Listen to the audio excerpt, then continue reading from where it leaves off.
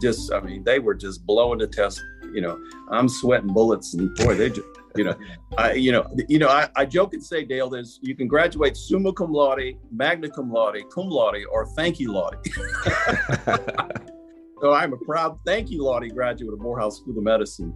But no, but the thing about Morehouse is, and this is what, regrettably, some of you who go to non-Black schools, you don't realize.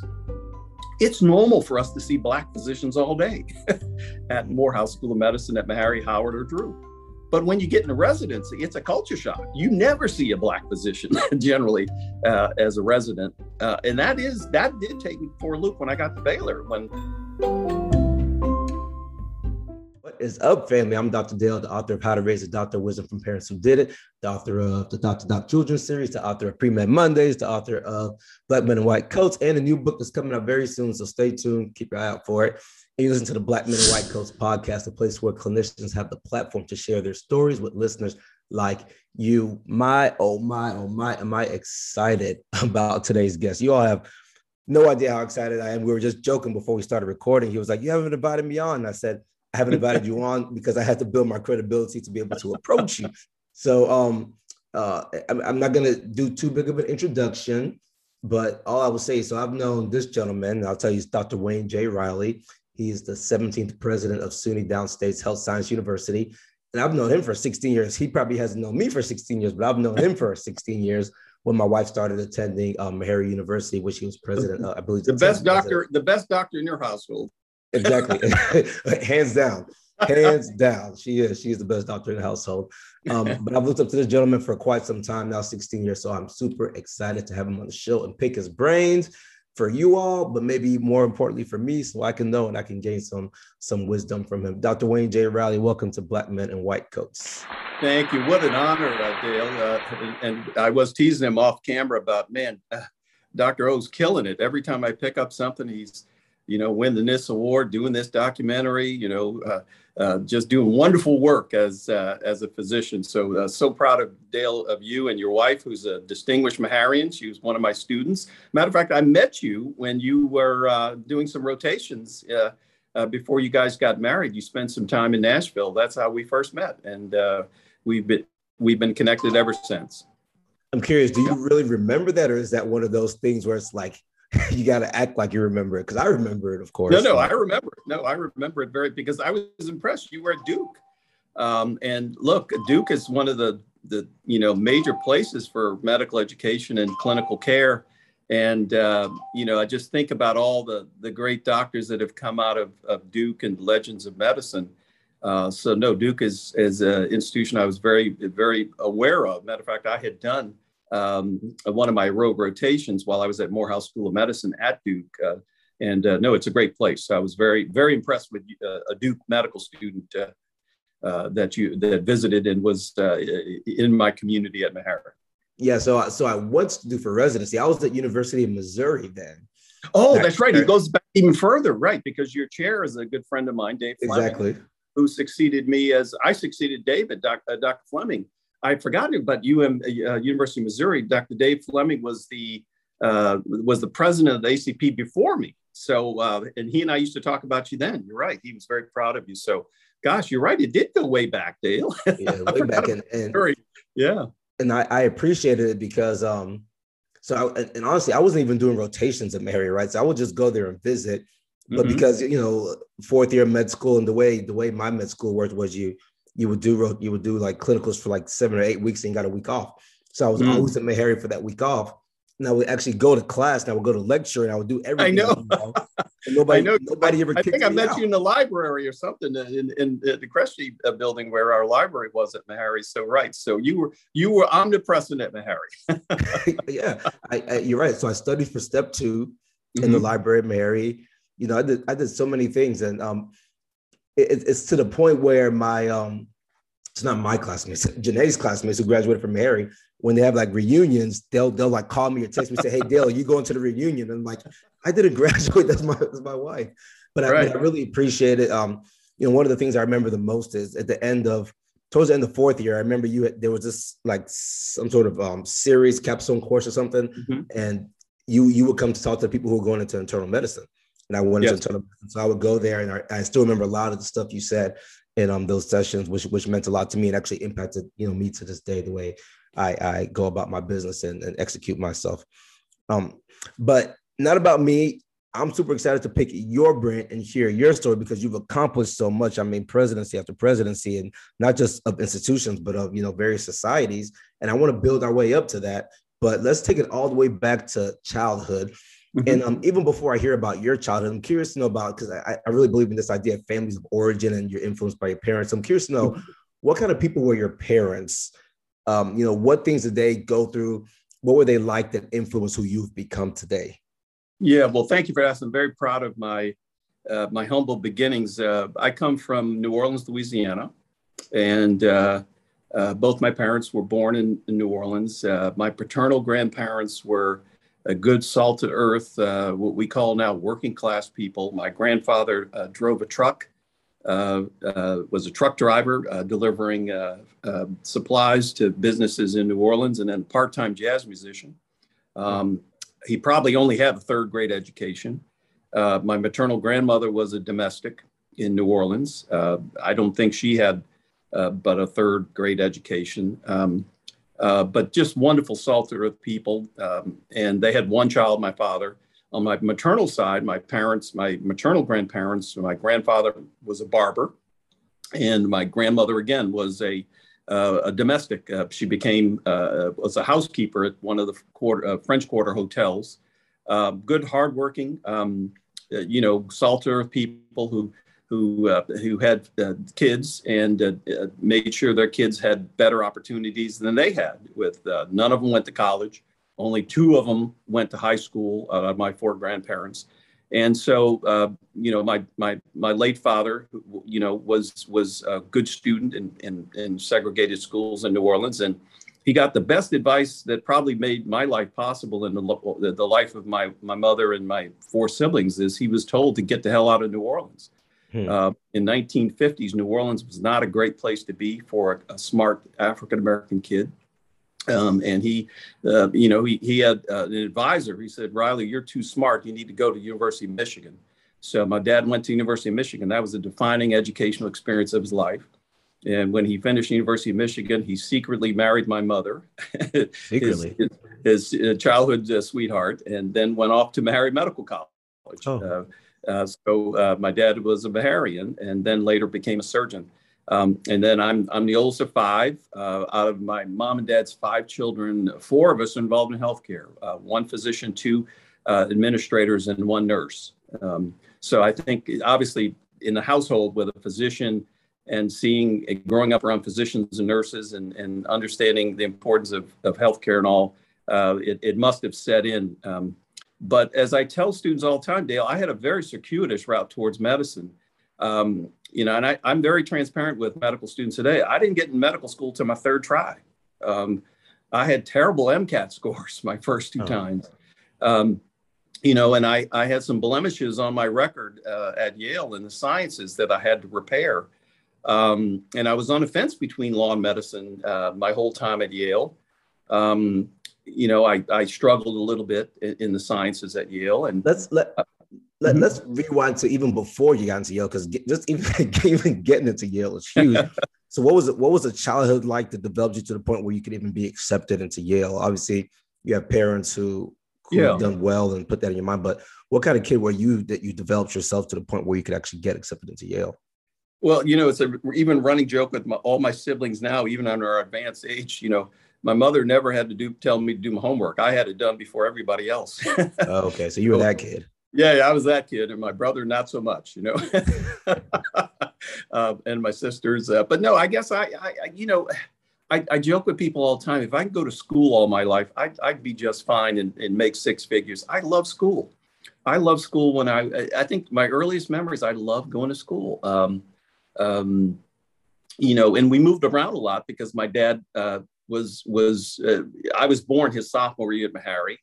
And then, we moved to Rochester, New York for his internship. Back then, they used to do 1 year internships. Then we went to San Francisco for the first year of his surgery residency. Then we went to Germany because he went in the Army. He was an Army doctor 3 years. Then we came back to Buffalo, New York, where he finished his surgery. training. And then we went back to New Orleans. I think I got back to New Orleans at the age of 9, where then I went to elementary school. But we moved around a lot those 2 years. So I remember going to school in Germany. I remember going to school in San Francisco. And then of course in Buffalo, and then back in New Orleans. So I always loved school. And then I went to, my dad was big on education. He used to always say, look, I can't leave you guys a whole bunch of money, but I'm going to leave you guys well educated, because he believed in education. That's what made the difference between his life and the life of my grandparents, is that they made it possible for him to be a good student and to, see him go off to the University of Michigan, then on to Yale, to Meharry, and then their grandson, his son, go on to Yale and to Tulane and then Morehouse School of Medicine. And my siblings go to Tulane and Howard and WashU and all the great schools that all of us have benefited by. But, I love school. In high school, I was an honors graduate of a predominantly white Catholic all boys high school. I was Mr. Everything in high school. I was copy editor of the yearbook, copy editor of the newspaper, on the student council, member of the National Honor Society, started the first Black History Week in a predominantly white school, back in the 70s. And, it's somewhere along the way, I had this seed planted. I wanted to go to an Ivy League school. And I applied to, a number of Ivy League schools. And I had the choice, Dale. I had the choice between Yale, Brown, Princeton, and Penn. I chose to go to Yale. Did you know you were going to be a doctor at that point when you were choosing schools? Well, I knew that, when you grow up with a doctor, I love my late father, one of my first heroes. My dad was never pushy about medicine, but he used to expose me to it. So, Saturday morning, I remember in high school, he'd wake me up, hey, come make rounds with me. And I'd get in the car and we go make rounds at the hospital and go to patients' rooms. And he'd say, here's my son, he's the next Dr. Riley. And, little planting seeds like that, right? So, and I tell this story all the time to students. So I got to Yale and I struggled a little bit in sciences. I remember going home that first Christmas, and I said, Dad, the Yale's kicking my butt. He said, look, just major in something you like. And then if medicine is for you, it'll happen. So he was very supportive. And like I said, I was struggled with the fact that I struggled with the sciences a little bit at Yale. And I graduated. I got my degree in anthropology, my bachelor's degree in anthropology. And I still didn't know what I wanted to do, Dale. And so I then worked for the mayor of New Orleans for 5 years. And so I saw this in studying up on you. It was anthropology, but did you have a concentration in medical? Yeah, it was medical anthropology. It was health and disease, focusing on how different cultures understand, or the anthropological word that we used was how do different cultures cognize disease? Whether it's the Mayans or the Yorubas, or in the southern United States, Southern whites, Black Southerners, how they look at health and disease differently from an anthropological point of view. So I immersed myself in medical anthropology. The offshoot is called medical anthropology, and understanding how culture makes a big difference in diseases, and how communities and people around the world or around the United States understand health and disease and approach health and disease matters. So I found anthropology, and it had strains of biology in it. It's not, people think of anthropology as archaeology. That's just one piece of anthropology. But there's biological anthropology in it, which based on genetics and biology. But then there's medical anthropology, is how medical services are different cross-culturally. So it was just fascinating. So I did that, saying, hey, if I still want to go to medical school, this would be, helpful in some respects. And then, so this is very fascinating. Okay, so you go there thinking you were going to major in something that would get you into medicine, but then you change to anthropology with a medical focus, because that still puts you in a good position. But then you graduate and go work for the mayor. Right. Well, by then I started thinking, hey, maybe I want to go to law school, because all my friends at Yale, all of my posse at Yale, 4 of my 6 friends went to law school. And at Yale, my gosh, we had all these great speakers come in, and this, famous judge and this famous lawyer. And, We used to go to the Yale Law School because that's where the movies were, and meet all these law students, and to hear about who they were going to clerk for, and work for this firm. So I did fall under the spell of that. Some of my heroes, even here in my office, I have a picture of Thurgood Marshall. Justice Marshall was one of my heroes. Great civil rights lawyer, Howard Law graduate. Became the first Black Solicitor General of the United States. And then, of course, President Johnson put him on the court.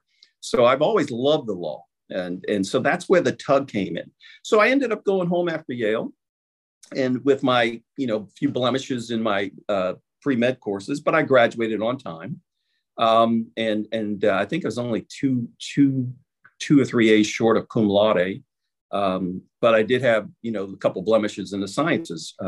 So I ran into the mayor of New Orleans, the first Black mayor of New Orleans, who is, again, not one of my great mentors, Dutch Morial, first Black mayor. So I ran into Mayor Morial at a picnic in June after I graduated. And he said, "Son, what are you going to do? You just graduated from Yale." I said, "Mr. Mayor, I don't know. I'm on the fence between law and medicine." He said, "Well, send me your resume. Maybe there's a job down at City Hall you could do till you figure it out." So Dale, I had a one-page resume. All I had was, vice president, Black Student Alliance, community service, degree, bachelor's degree, Yale, anthropology, concentration in medical anthropology. In those days, there was no email, no fax machine. So I bailed it. But 2 weeks later, I get a call, "Hey, we got a job down here at City Hall. The mayor thinks you should do." So I swear to God, I thought I'd only stay a year working for the mayor. I loved it. Absolutely loved government. So there's a huge lesson in this, right? So you'd never met him. So it's not as if somebody made a warm introduction or something. Oh, no, I knew the mayor because some of his children went to my high school. As a matter of fact, his son went to my high school. So I saw the mayor parent functions, but that was before he was the mayor. He was just Judge Morial at that point. And then he ran for mayor. His campaign for mayor started right as I was graduating from high school. And his daughter was at Yale. And then, so I knew his kids. Mark Morial, president of National Arbor League. I've known Mark since we were tweens, in social circles in New Orleans. So, yeah, we knew each other. I didn't know him well. I campaigned for him, but then I went off to Yale. And like I said, the only thing he knew was that, "Hey, you graduated from Yale. What are you going to do with your life, son?" And it shows you the power of networking, So, I mean, for the listeners, I want them to understand these things that, the opportunity comes from who in large part, right? Yeah. And it's also intentional on the part of the mayor of New Orleans. Dutch was big about mentoring and advancing young African-American professionals. So he hires me at 21. I think I made 21 in May of that year. And by August, I was working for the mayor of New Orleans. I was working on something that had nothing to do with medicine. I was working on federal job training programs to get unemployed people trades and skills in order to get a good job and take care of their family, buy a house. So this was part of economic development work that the city of New Orleans was doing with federal job training funds. I found the work fascinating, because it was technical. It was strategizing. How do we get more people, trained as electricians and more people trained as this? Because we knew you get more people trained, they have jobs, they pay taxes, they buy houses, they shop, etc. So I learned the fundamentals of economic development working in the mayor's office, just on job training programs. Even with I only wanted to stay a year, but next thing I think it was probably a year and a half in, I get a call from the mayor's secretary. Said, "The mayor needs to see you." I said, "Oh, what did I do wrong now?" So I go in to see the mayor. I said, "Son, sit down. Hey, you're doing such a great job. I want you to come work for me." I said, "Well, I already work for you, Mr. Mayor." He said, "No, I want you to be on my right hip all day." So I said, "What?" He said, "Yeah, I'm going to bring you into the executive office of the mayor, and you're gonna be on my hip from the time I wake up until I tell you go home." Yeah. So something that one of my vivid memories of you at Meharry, every time I saw you, you had the same guy always walking right there on your right hip. Right. I had an administrative fellow. And because look, Dale, one of the things you learn so much being on the right hip of an executive, of a leader, And I did that for 3 years as the mayor's administrative assistant to the mayor, meaning I was his body guy. Anywhere in the world he was, it was me and a bodyguard with the mayor. I traveled with him. I learned how to travel. I wrote speeches for him. I was in meetings. I'm in the Congress with the big city mayors. I'm meeting the then Vice President of the United States, George H.W. Bush, because we're at a meeting at the next to the White House. I was the guy with him. Like 24 years old or something. Yeah, like yeah, that. I'm 24 years old. And so the tremendous leadership training I got from that and how professionals interact, how people can disagree, and the politics of situations. So Dutch was a good student, or teacher rather, of understanding how relationships are so important for advancement in professional life. And he knew that I probably still wanted to go to medical school, but he still felt, hey, you come work for me, you can do anything, Riley. So in going through that, in going through all that, you didn't get pulled away from medicine. You didn't feel like that I would think that would strengthen your urge to go into law. Yeah. No, well, like I said, at a certain point, I loved government, but I didn't like campaigning. It was always a campaign. And, by then, after I knew that I had successfully worked for the mayor of New Orleans, I started getting a tug to go to medical school again. And I remember talking to my dad, and he said, look, you're still young, you're still single, you don't have a mortgage. I think what you've done is great in terms of working for the mayor.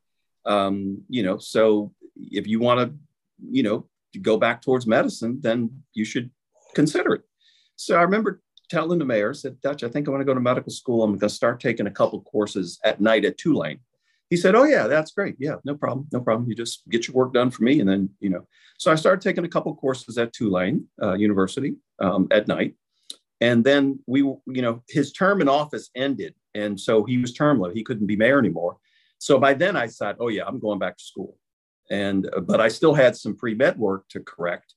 So I said, hedging strategy, I better get an MPH. So I got an MPH. I started working on an MPH. The last day in the mayor's office, I went right to class at Tulane because I was working on my MPH. And I finished that in 2 years on time in healthcare management.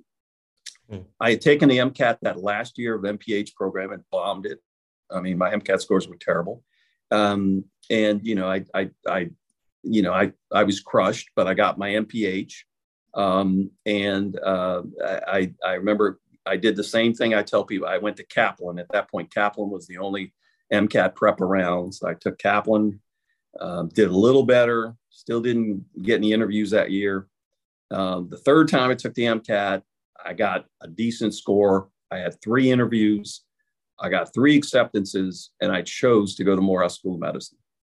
So what were the other 2 programs you were looking at? Tulane and LSU. So I got in Tulane and LSU on the third try. And why the choice for that HBCU? Well,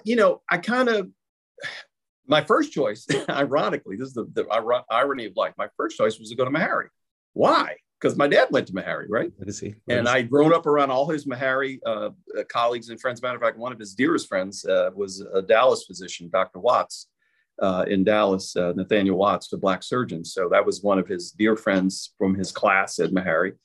I applied to Meharry, didn't get an interview, even though I was an alumni child. But I got in Morehouse, and Morehouse was a new medical school. It was only, I think, 35 students in each class when I got admitted. It was in Atlanta, so it was away from New Orleans. I felt there was time to leave New Orleans too, because I was so known as, the executive assistant to the mayor, the young guy, the young whiz kid, the kid from Yale that Dutch mentored and had on his right hip all those years. I felt there was time to leave New Orleans. And Morehouse was a great decision, one of the best decisions I ever made. It was also conscious too, because remember, my dad had gone to University of Michigan, a public Ivy, then he went to Meharry. And he said he always felt like he could walk into any room, whether black, white, or whatever. And that people would it would resonate with the white folks. He went to University of Michigan. It would resonate with black folks that he went to Meharry.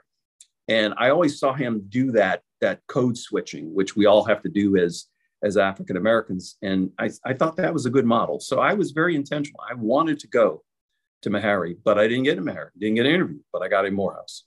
And I jumped when I got in Morehouse School of Medicine. Probably best education decision I ever made was to go to Morehouse School of Medicine. So how was it? How was it when you got there, having spent most of your education with a PWI, and even high school you went to? It sounds like a private school, PWI. So then you get to Morehouse. Not everybody, most people look like you. Well, was there a culture shock at all, or were you kind of used to it just because you grew up in New Orleans and you were around? Yeah, I grew up in New Orleans, so no, I was comfortable around Black folks. But the thing that blew me away, Dale, quite frankly, is wow, there are some really smart Black folks here. I mean, I'm just thinking of my classmates, and they were whip smart. They were just blowing the test. I'm sweating bullets, and boy, they just. I joke and say, Dale, you can graduate summa cum laude, magna cum laude, or thank you laude. So I'm a proud thank you laude graduate of Morehouse School of Medicine. But the thing about Morehouse is, and this is what, regrettably, some of you who go to non-Black schools, you don't realize it's normal for us to see Black physicians all day at Morehouse School of Medicine, at Meharry, Howard, or Drew. But when you get into residency, it's a culture shock. You never see a Black physician generally as a resident. And that did take me for a loop when I got to Baylor. When I got to Baylor, there were 55 first-year internal medicine residents. There were only 5 Black, and there were only 2 Black males. Oh, wow. Think about it. Out of 50, we had, Baylor still has one of the largest internal medical residency program. So that was a culture shock, not seeing Black physicians after going to Morehouse School of Medicine. That took a little, mind manipulation. So this is good. So we talk about this in the documentary too. So you leave Morehouse around people who look like you, who are smart like you, who are brilliant, who have visions and dreams. You get down there to Baylor. It's flipped around now. So you're not around people who look like you. Mm-hmm. How did that impact your performance? I know there's a culture shock, but how did that culture shock actually impact your clinical performance and your confidence? Yeah, well, look, I think the sociological term is called salience. When you are an African-American male in a predominantly white situation, it's called salience. In other words, when you're not there, they notice that you're not there, right? If you don't show up for rounds on time, where's Riley? If you miss checking an x-ray, that was Riley's patient, or, so you're right. I did feel, and I know Black males in particular feel this in medicine, sort of the enhanced scrutiny that we get as African-American professionals begins in residency. If you didn't go to an HBCU it began at Duke, or no, at Missouri. But for those of us who went to Black school, Black medical school, it doesn't begin till you get in residency, and you get this enhanced scrutiny, people challenging your knowledge base. I remember, one attending writing an evaluation, needs to strengthen his knowledge base, needs to read more. And I was like pissed off. I remember calling my dad. I said, oh gosh, they're doing that. They're still doing that. Yeah, Dad, they're still doing it. So, but and this is where I've counseled residents who are having difficulty. You can't overreact, nor can you underreact to those scenarios, because unfortunately it's part of what we have to go through that our white colleagues sometimes don't have to go through in training. Yeah, I try to explain whenever I do my little, Q&A sessions for the documentary. Usually, I try to explain exactly what you just described. It's so simple, but I've actually never used that term, enhanced scrutiny. I mean, that's going to be part of my new lexicon. But I try to explain this idea that, if I'm in an operating room and if you ask me a question, more things go through my mind, because I'm not just thinking about the answer. I'm thinking of, what if I missed the question? What are they going to think about me? Or are they trying to set me up? Are they trying to set me up? Right. Exactly. Right. Exactly. Yeah. It's all that. And then the other part of it is I was on, I did something with Damon Tweedy last year after the film came out too. We were on one of these sessions, and he was talking about how just when you walk into a room as a Black man or Black woman or as a minority, you spend so much mental energy trying to see who's on my side, who's not on my side. Are they going to attack me? And that's exhausting. Right. No, it is. Dale, even at my level, as president of $1 billion enterprise here in New York City, I still walk into rooms and like I'm the only Black physician in the whole room in 2022. It's sobering, it's frustrating, but it's reality. And you're right. They test me the same way at my level as when I was, a resident in terms of, well, hey, does he really know what he's talking about? But did they test you that same way at Meharry? It's all about progression. Life is like a blessing. Everything a win, loss is like a lesson. Ooh, ooh. Yeah, ain't no time for stressing. I've been really stepping. Ooh, ooh.